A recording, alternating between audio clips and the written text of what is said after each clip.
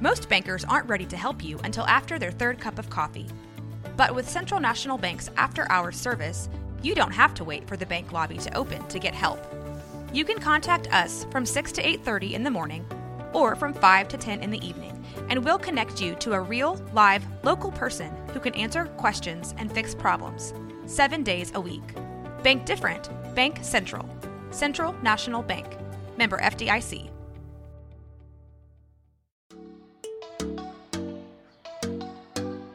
Welcome to Purpose-Driven Sobriety.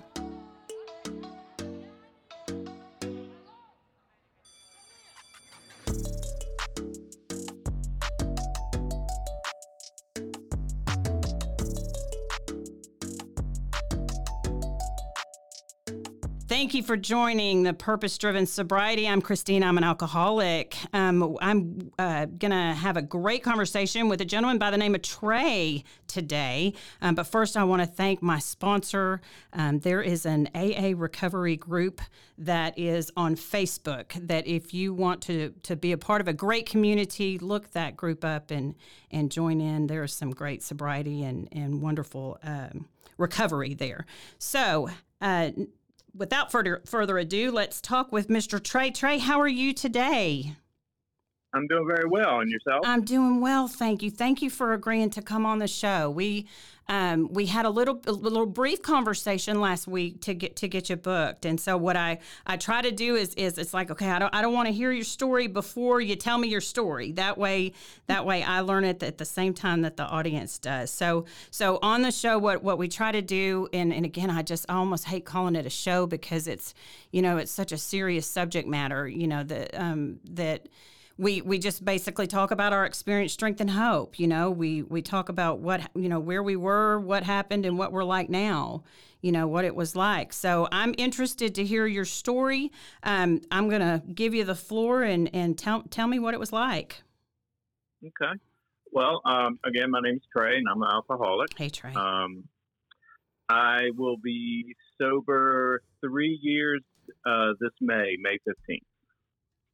That's amazing. Congratulations. Thank you. It hadn't been easy. I'm just your typical guy. Never thought that this would happen to me. Thought I was in control of pretty much everything. Classic denial as the drinking progressed, but surrounded myself around a ton of enablers. And not blaming anybody, blame myself 100%. But there were no signs for me until it was the end of the disease for me. Really? Tell me about your family. What is there? Do the roots run deep with addiction in your family? No. Really? Father was a police officer. Mother was a nurse. Never missed a day of school in my life. It was just the traditional suburban, middle life of the road class. Worked when I was 16. High school. I did get into golf early on when I was young, and that was kind of my passion through life. I would even say I was an avid golfer. I played early in high school and then all through college. And, I got married, settled down, had children. And then, life started happening. But again, I started drinking when I was young because it was fun and it was the thing to do. I could drink, I could not drink, I could drink, I could not drink. I could just do I guess it's normal, but it's not normal. Sure. Teenage stuff. Yeah. So, play around the golf, have a few beers with the guys, go home, and, and settle in and go to work and do the thing. Then progressively life, kids and relationships got harder, and it was so much easier to just kind of have a few drinks, knock it off, and work started where we would drink after work. And that became more and more consistent. What kind of work did you do, Trey? I was in landscaping. Okay. Outside, and, hot, a good cold beer sounding. Yeah. Oh yeah. Yeah, exactly. Just the good old boys kicking back, drinking a few beers, Sure. not hurting a thing, telling a bunch of lies. Just the normal knocking it off. And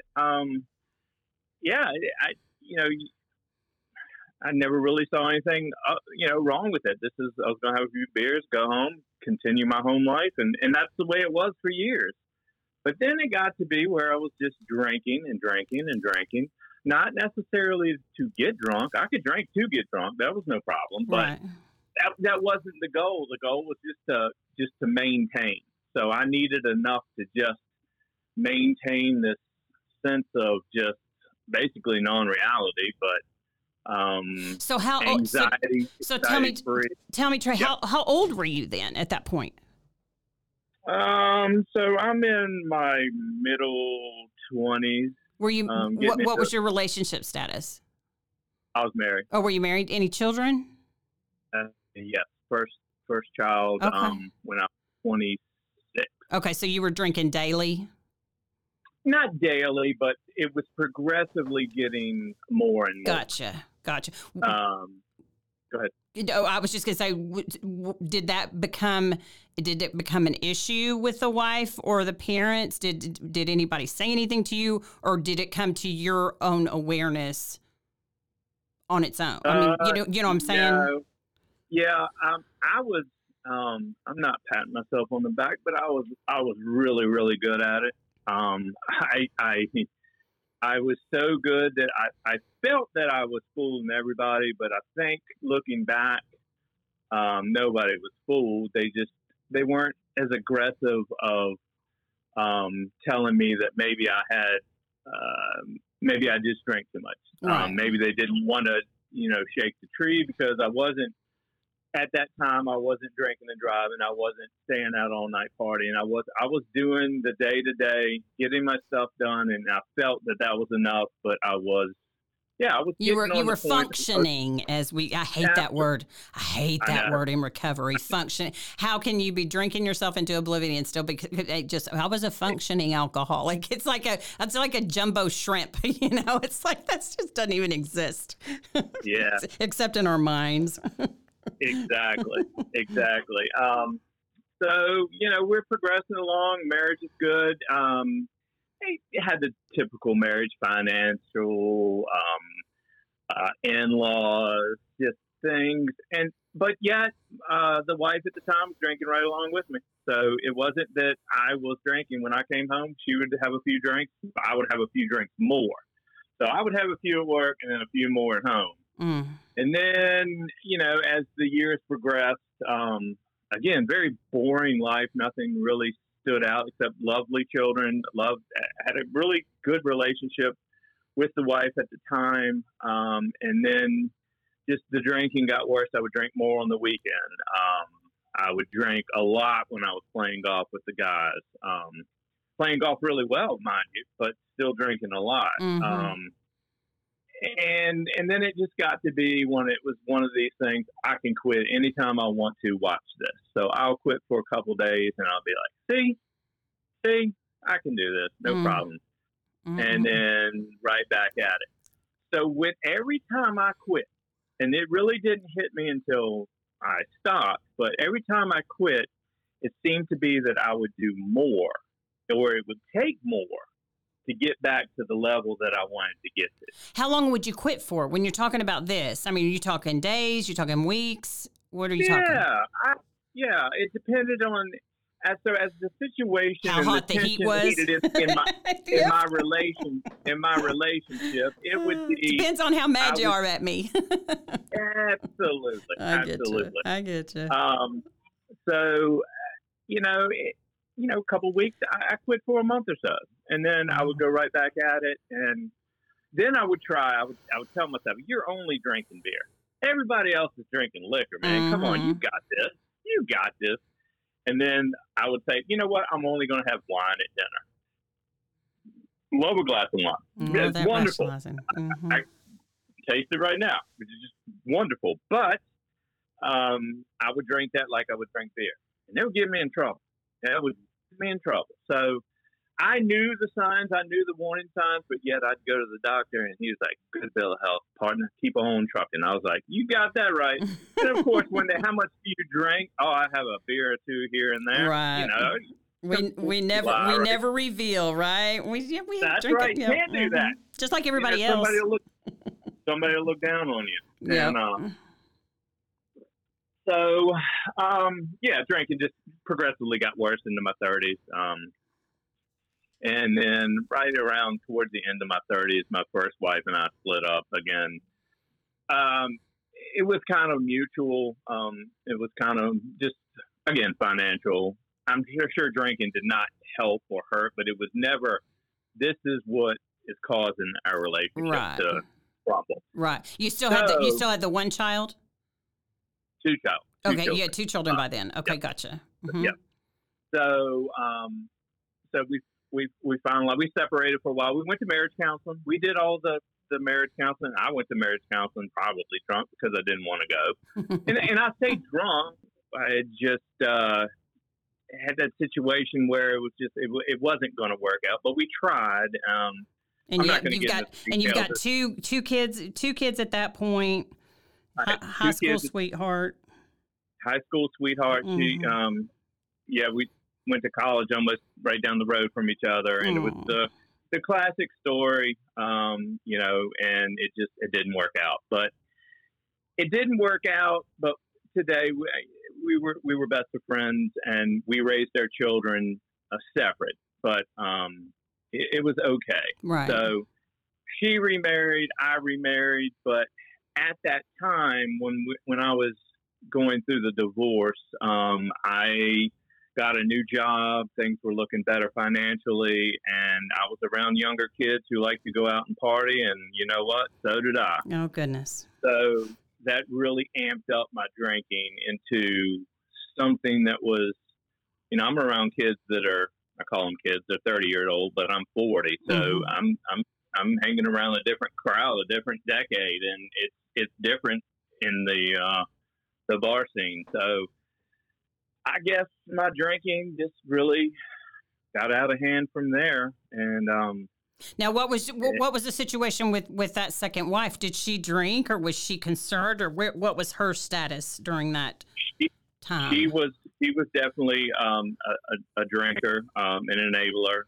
We had a great time. Everything was good. Her parents were a little bit more financially stable, and they drank I call them professional drinkers, because they knew exactly what they would have. They would have champagne right before dinner. They would have white wine kind of hanging around, red wine with dinner, and then mixed drinks just kind of in the sitting room after. So, goodness.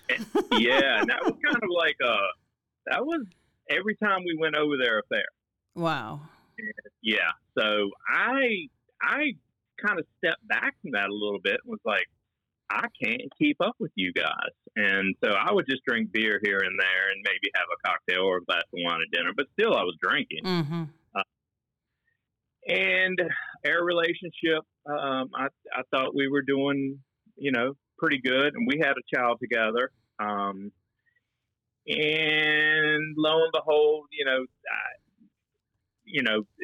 her career was booming. She was going forward. I was doing very well where I was at. But internally, I don't think she was happy. The reason I know that is we're not together anymore. Right. And I think drinking had a lot to do with it. Even though she drank, I probably drank worse, and I probably was not as nice to her. But there's a caveat in my story that I'll get to in a minute that probably really just kind of threw her over the edge. Mm. Let's go. We're at 2020 January. In December I had left my job that had been there for 8 years. Was doing very well, and I started my own business. So I started my own business at the beginning of COVID, unbeknownst to everybody. Oh no! And it was going fantastic. I owned my own chemical lawn care operating business, and I was just knocking it out of the park. And I wasn't just quite feeling well. And I went to the doctor and we did a physical, and he said, nothing really stands out to me. But, just keep with this, lose some weight, stop drinking, blah, blah, blah, blah. So the months go forward, and I just I'm not feeling it. I'm sluggish. I'm not doing it. So I went back to him in May and took another physical and another panel of blood work. And he personally called me back the next day and said, that's never a good sign. He said, I don't know where you are, what you're doing, but I need you to go to the hospital right now. I do not need you to go home and pack a bag. I need you to go to the hospital. Oh, wow. So I went to the ER, and I didn't wait. They took me right back, and they started running a whole bunch of tests. And I was in full-blown cirrhosis of the liver. Dang. Full-blown. So from the panel work in January, where there was no signs of, elevated enzymes that you hear about and elevated, it was from 0 to 0 in 5 months. So give us an education, Trey, for those that, for those unfortunately that are on that path and headed that direction, or that, have a family member that is possibly exhibiting those symptoms. What is cirrhosis of the liver? What is that? Just tell me what that is. Cirrhosis is a disease it's funny. It comes in many forms. Alcohol is just one. And so if you have the word cirrhosis of the liver, that's kind of what you're looked at. It's just the degeneration of the liver. It's failing. It's not filtering anymore. The blood that goes through doesn't filter. Toxins build up. That's basically what cirrhosis is. It's basically just kind of rotting away. Early onset of cirrhosis, you can, your liver does kind of, regrow. It heals itself if it's not too far gone. Mm-hmm. Fatty liver is part of cirrhosis as well.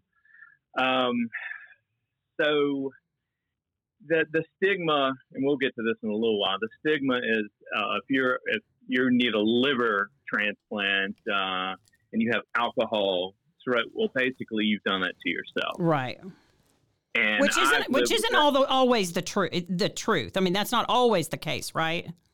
It's not, but now you have non-alcohol cirrhosis, then you have regular alcohol cirrhosis. Then you have liver cancer. You have a fatty liver that doesn't regenerate. You have hepatitis that can cause the liver to fail. So there are a lot of things that cause a liver to fail that you would need a liver transplant. Sure. I just happen to be in the stigma of alcoholic cirrhosis, and it happened overnight. Wow. It did not happen overnight. It was determined that it just showed its head, and when it showed its head, it was a mess. And you can ask any of my doctors. Medically, I am not supposed to be here talking to you. Really? I bet you were scared to death. I was so scared. I didn't know what was up, what was down. So there was so much that happened. So I got the diagnosis in May. And they were like, we need to start to get you on the transplant list. Now, that's where, so if anybody out there is listening, just educate yourself, talk to people that have been here, because it's a crazy different road for everybody. There's no two scenarios that are the same. I live in the state of Virginia. In the state of Virginia, in order to be on the transplant list, to even join the UNOS, where they start even acknowledging looking at you, 6 months waiting period. And you have to be clean for 6 months. And I'm telling you, they test you like you wouldn't believe. And yeah, so we're here in May, and that's kind of my May 15th. kind of start days. My last day I had a drink, but it's kind of my 6-month trial period of this, what's going on. Mm-hmm.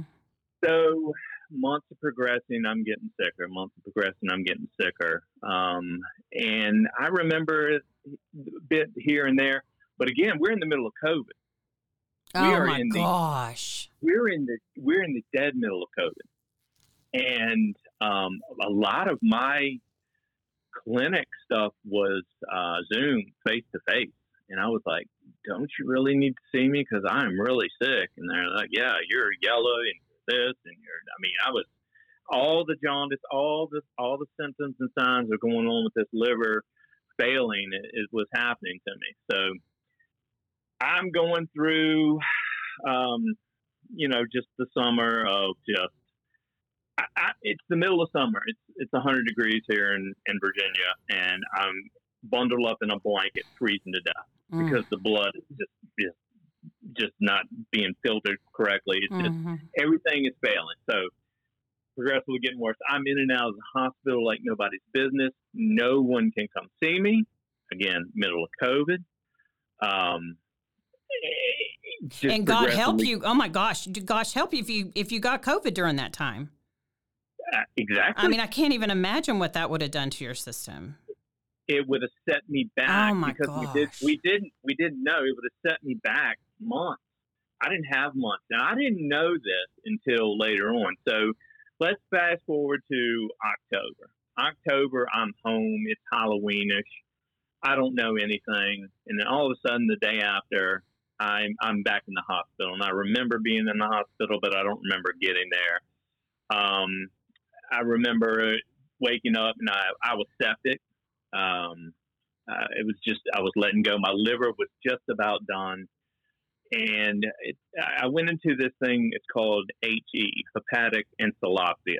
And it's where ammonia levels rise so greatly into your body, basically like cooks your brain.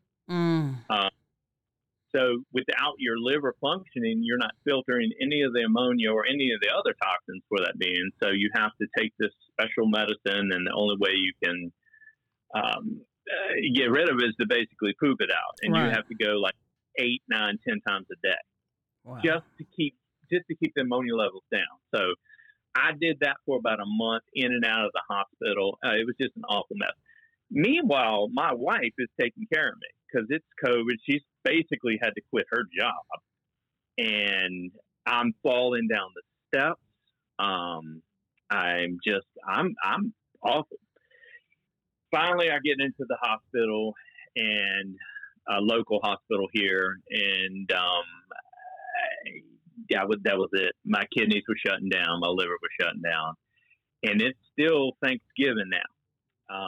I still need about another 2 weeks to be 6 months sober. I'm there. I'm almost there.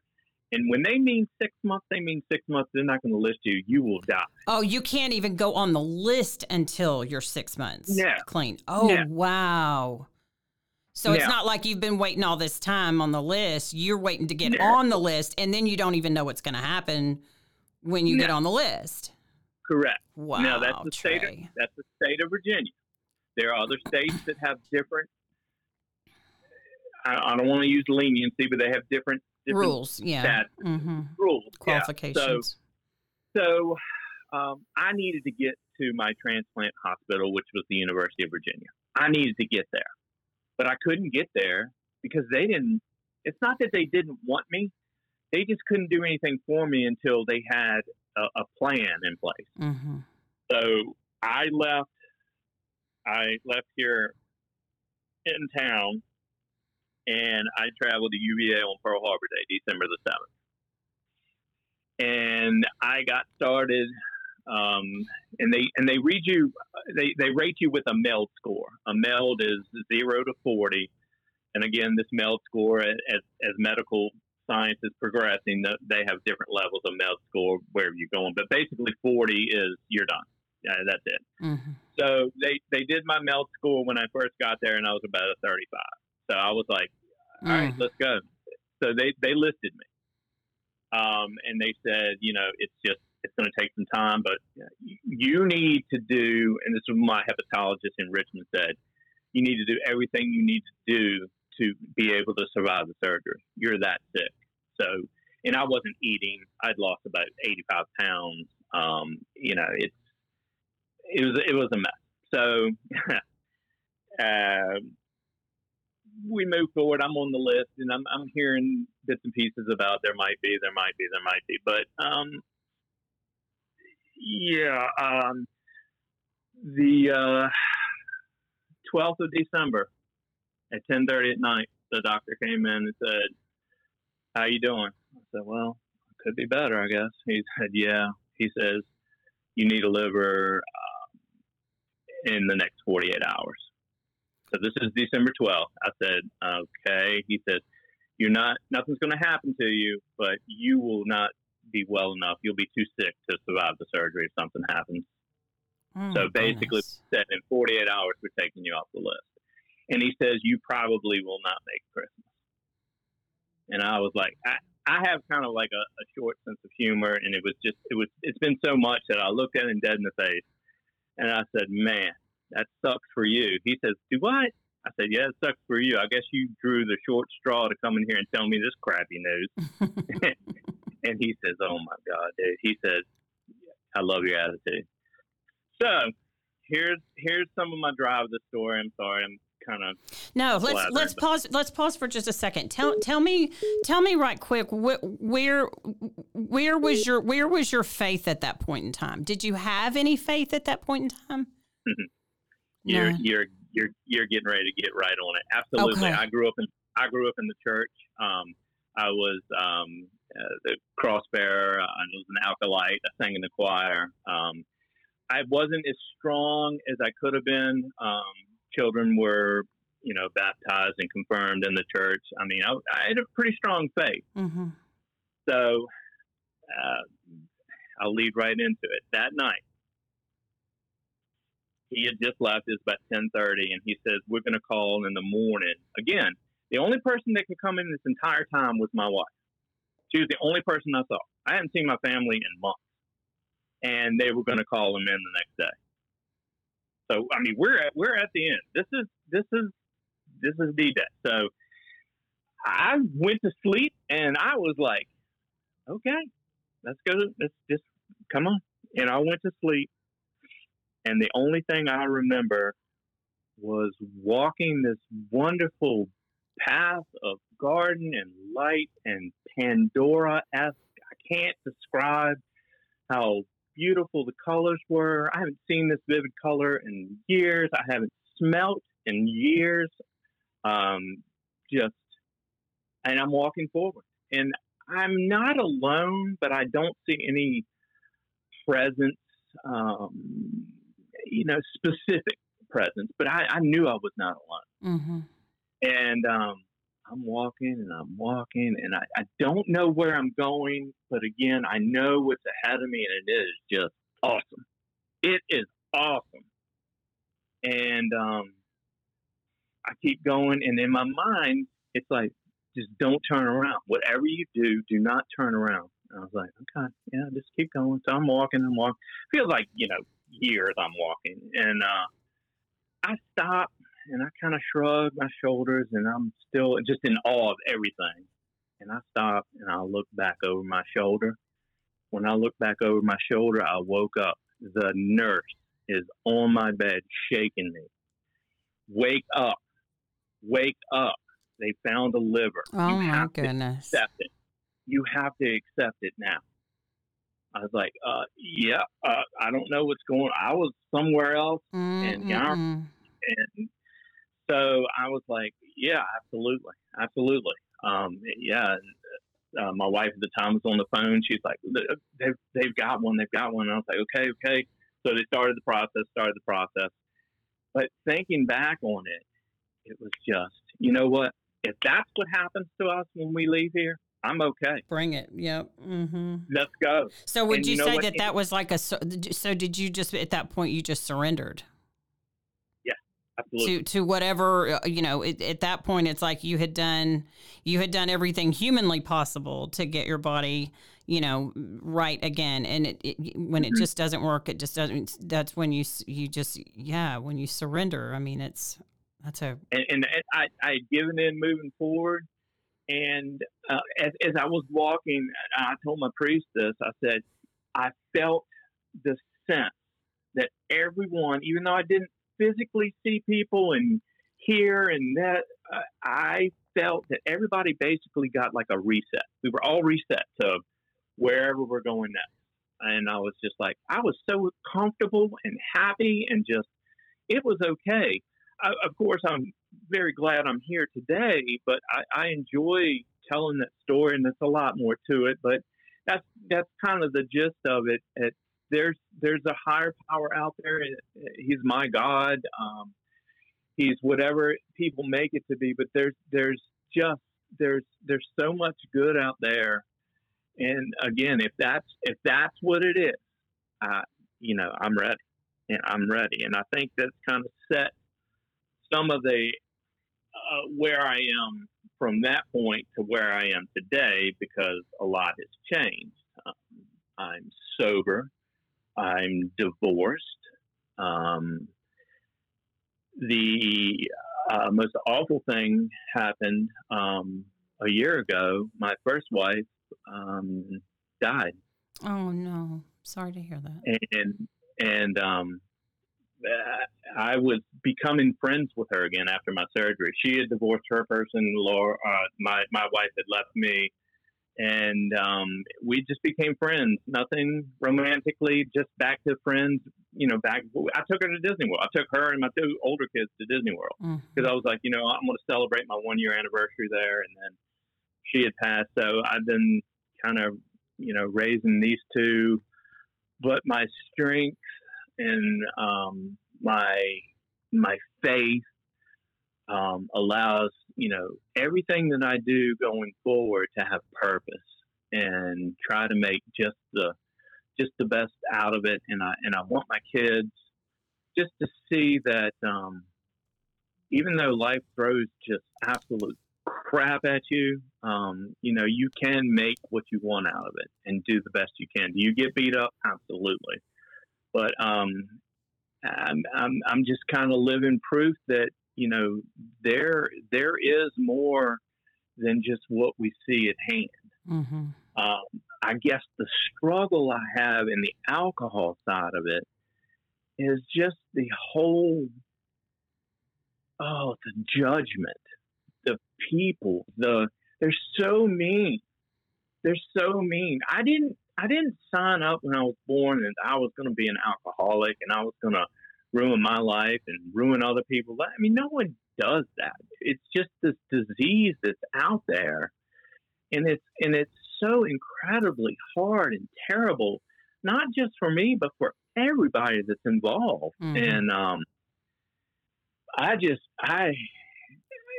the friends I've lost just because, one, I've had a liver transplant. I think one, that they're scared that it might happen to them. Two, they don't want to drink around me, which is fine, but this is my problem. You guys have your own problems. Mm-hmm. If you want to drink, you're 21, knock yourself out. I have to tell my kids that, if I would think that they would be like, that's the furthest thing that they would ever want to do, but they're also kids. I get it, but just be careful. Just really be careful. Take care of your health and just know what's ahead of you. I had no idea. I was blindsided, absolutely blindsided. I was just a good, happy drinking person to a functional alcoholic, as we say, to death row. And it was like, wow, that just happened. And I look back and it just seems like yesterday. And then I know we all do this and we all play that.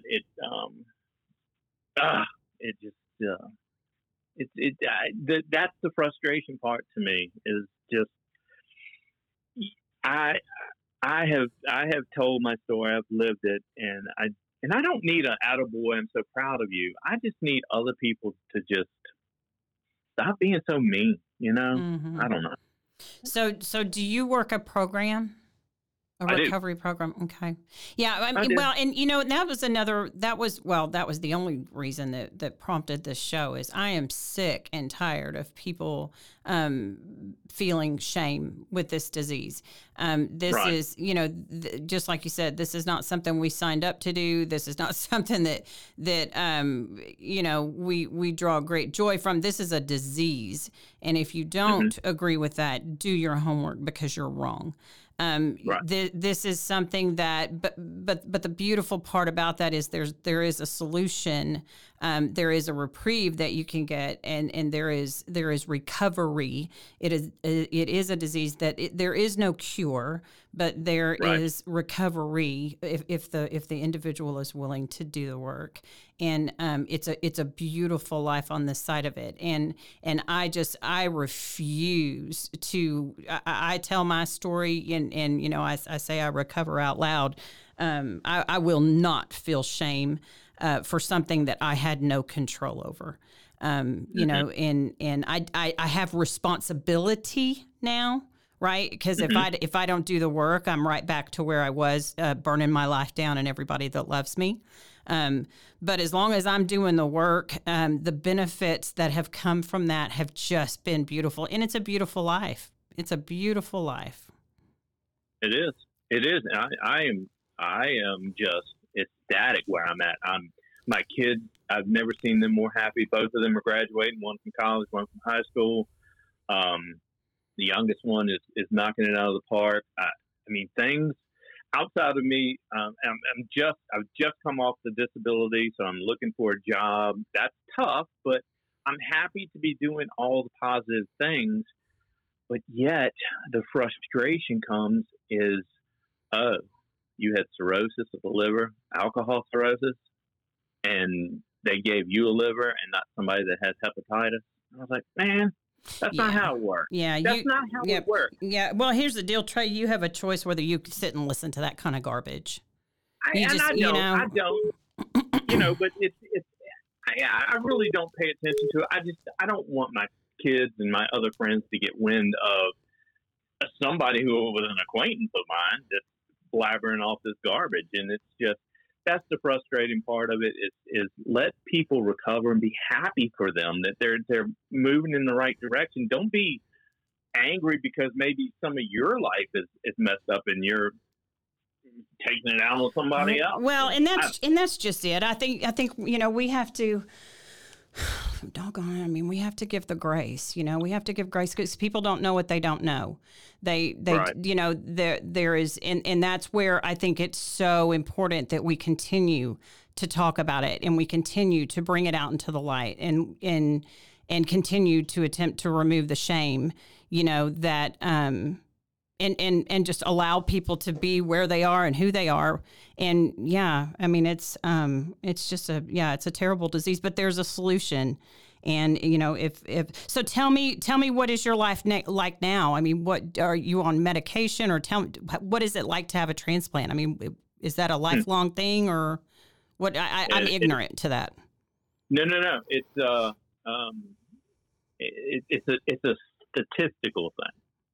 It's a thing of each individual person's journey is different. That's the way it is in life. But mine just happens to be that my liver was so damaged that I needed a complete liver transplant, and I got one by the grace of God, as we know. Something I struggle with internally, and I don't mind sharing. I don't know my donor. I would love to meet my donor's family. But I do know that my donor was a pediatric patient, which means, Now, my son is considered a pediatric, but he's like 6'1", 220. So right. I get the but it's still a child, right? And a young person.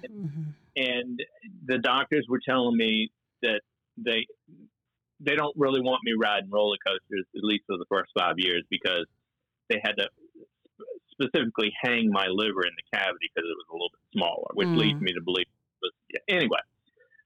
So that's I live with survivor's guilt. So you asked me where I'm at today. I live with survivor's guilt, and I accomplish my day to day moving through therapy, of course, and through my sponsor and my friends in my classes and my groups, my peers, and I'm on the up now. Back to the transplant. Yes, the medicine I take is for life. I have to take drugs that compromise my immunity because it's a new thing in my body, and my body is like, excuse me, what are you? Get out of here. So I take drugs that keep it from attacking it. So, yeah, the common cold can take me out. A scratch on my hand that I don't know about could get infected. It can take me out in a second because I don't have those natural immunities in my body anymore. And that's not just me. That's all transplant people. As you progress and you grow and you go through it, you can step down on the amount of immunosuppressants that you take. I haven't been at that level yet because my liver loves exactly where it's at. So my liver doctors are like, you know what? We're going to leave things alone because they've moved it around and I went into rejection. So they immediately were like, okay, wait a minute. We can't do this just yet. The downside of it is some of the side effects. My teeth are falling out. My kidneys are pretty bad. That's probably next on my list, possibly looking at a kidney transplant. But they're at a point where they're not great, but they're not terrible. So let's stay right there. So lots of water drinking, lots of exercise, lots of things to think about, and as you're thinking, you all go back to, why did I drink? Why did I do this? Why did I do this to myself? Now, again, hindsight, would I have done this knowing? I don't know, probably. I think my addictive personality will allow me to do just about anything that I wanted to do because I craved it, Well, and luckily that's what a program of recovery does. It allows you to work through those things. And I want to talk to you though about something you said that has stuck out to me that I'm not going to use the term bothered me, but I want to talk to you about survivor's guilt. What I want you to know is that even myself, I just got 11 years. There are times, and I'm going to tell you that I'm sitting here with my cell phone in my hand, and I have a sponsee that's suicidal right this minute. That her family is texting me, and I'll head there as soon as I'm done talking to you. But the fact of the matter is this disease kills people. It kills people in car wrecks. It kills people when they act out and then they fall down a flight of stairs and break down. It kills people through cirrhosis of the liver. It kills people daily. So it's one of those things that all of us that are sober, all of us that are living a recovering is what I choose. I don't choose to put a D on the end of it, recovered, because I want to be recovering until the day I die, because I'm constantly learning new things.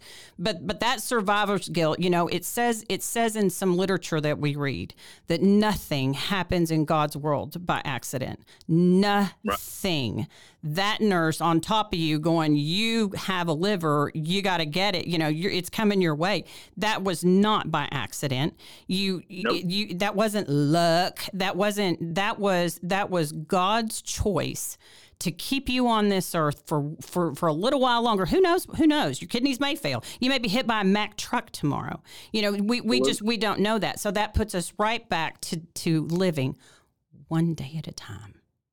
Just as in the larger book that I like to read, it says, give us this day our daily bread. You have one day today, and I have one day today. And someone that has not had a liver transplant, or someone that's still in recovery or in addiction, and someone who's a normal person still has the same day, the same 24 hours. So that survivor's guilt, I hope that you can you can work through that and be able to put that behind you to where that gratitude is just beaming. And I ain't your mama, but I'm so proud of you for being willing to tell your story, because again, you just never know how God's going to use you to reach that other person, that is on the cusp of about to make that turn, that's going to hear your story, that's going to change the trajectory of their health and thus their life with their family. You just never know. So that's why we have to keep talking. We have to keep being truthful and honest and vulnerable without shame, with this addiction, and the talk about it. It's just, we can't stop talking about it. You're right, and you hit the nail on the head that I'm here for a reason, and my first wife is no longer here for a reason, and I try to explain to myself that reason is going to be revealed one day, and it will all make sense. Mm-hmm. And I try to help my children with it. It's the hardest thing that I think. They watched me die for a year. Then they lose their mama, and then their mom is gone. Wow! And now it's like I don't know what to do with them, and I'm like, I'm doing the best I can. We're a year or so down, and that wound is still open. It's still hot and fresh, but we're making progress. We are moving forward, and the kids, man, there was a zillion. Freaking, I put them against anybody. Well, I cannot believe. And the beautiful thing about that is the more you get healthy, the more you work your program, the more you work with your sponsor, the more is revealed, the better off your kids are going to be, because they need that strong pillar of a dad that they can bounce their little kid self. I know they're not little babies, but that they can bounce off of when they're feeling crazy and stuff. They need to know that you're strong. And the only way that you're going to get even more stronger is by continuing to work your program until the day you die. And Absolutely. They benefit from that. It's gorgeous the way it works. I've got 5 kids. My oldest is currently 35 years old, and my youngest is 25. So I mean, they're just as batshit crazy as I ever thought about being. God, and if they're listening, I love you, children. But the fact of the matter is that this addiction, these roots run deep, man. And that's what I've told them of you guys. 1 or 2 of you's doomed. So you just like I'm sure you're telling your kids, you better be careful. Is it worth it? But even past that, working a program of recovery is more than just not drinking, right?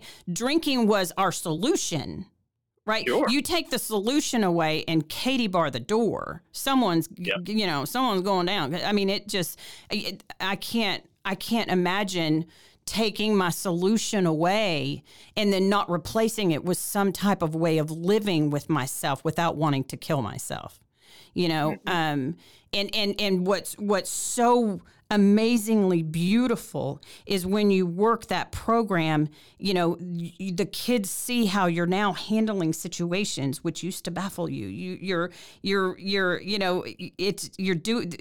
They see that there's something's doing for you what you couldn't do for yourself. I mean, it's beautiful how they notice those things without you, pointing them out to them. Hey, I'm making these good decisions.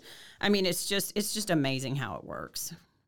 It is, and it goes back to what I said. I'm not trying to be negative Nancy, but they get the distractions of the negative side of it too. And I'm like, look, and I guess what really burns me is its own family. I'm like, stop!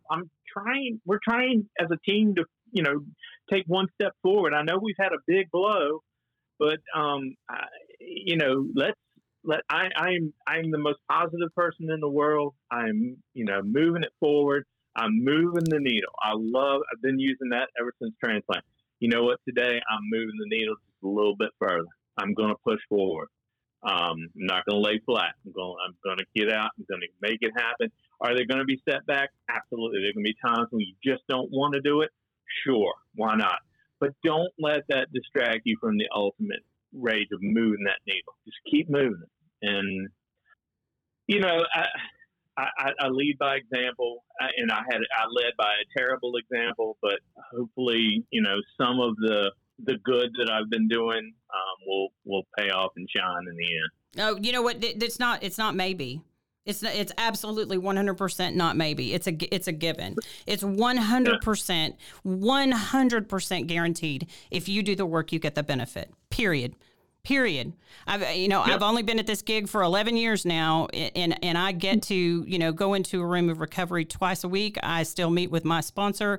I still get to have this way of living, and I'm telling you that I have 100% of the time, if you put in the work, the promises come true, no matter what. I agree. So, I mean, it's just, dude, I'm so proud of you. Keep doing the deal. Stay in touch with me. I want you to, I met Trey on social media and say what you will about social media, but I'll tell you what, we have a community, a recovery community that's just, beautiful for the most part. And when you get some sassholes, Trey, you just block them. I mean, it's just that simple. Right. That block button just works perfectly. We have to remember that we are a group of sick people, and we got to stop expecting people to act well when they're sick. I mean, it's just, we've got to give the grace that we needed at one point in time, and that, quite frankly, we still need today. So just keep doing the deal. Stay in touch with me. And I'm going to pray for you and your children. And I'm so happy that you're doing well. Well, I appreciate you giving me the opportunity to talk. And if,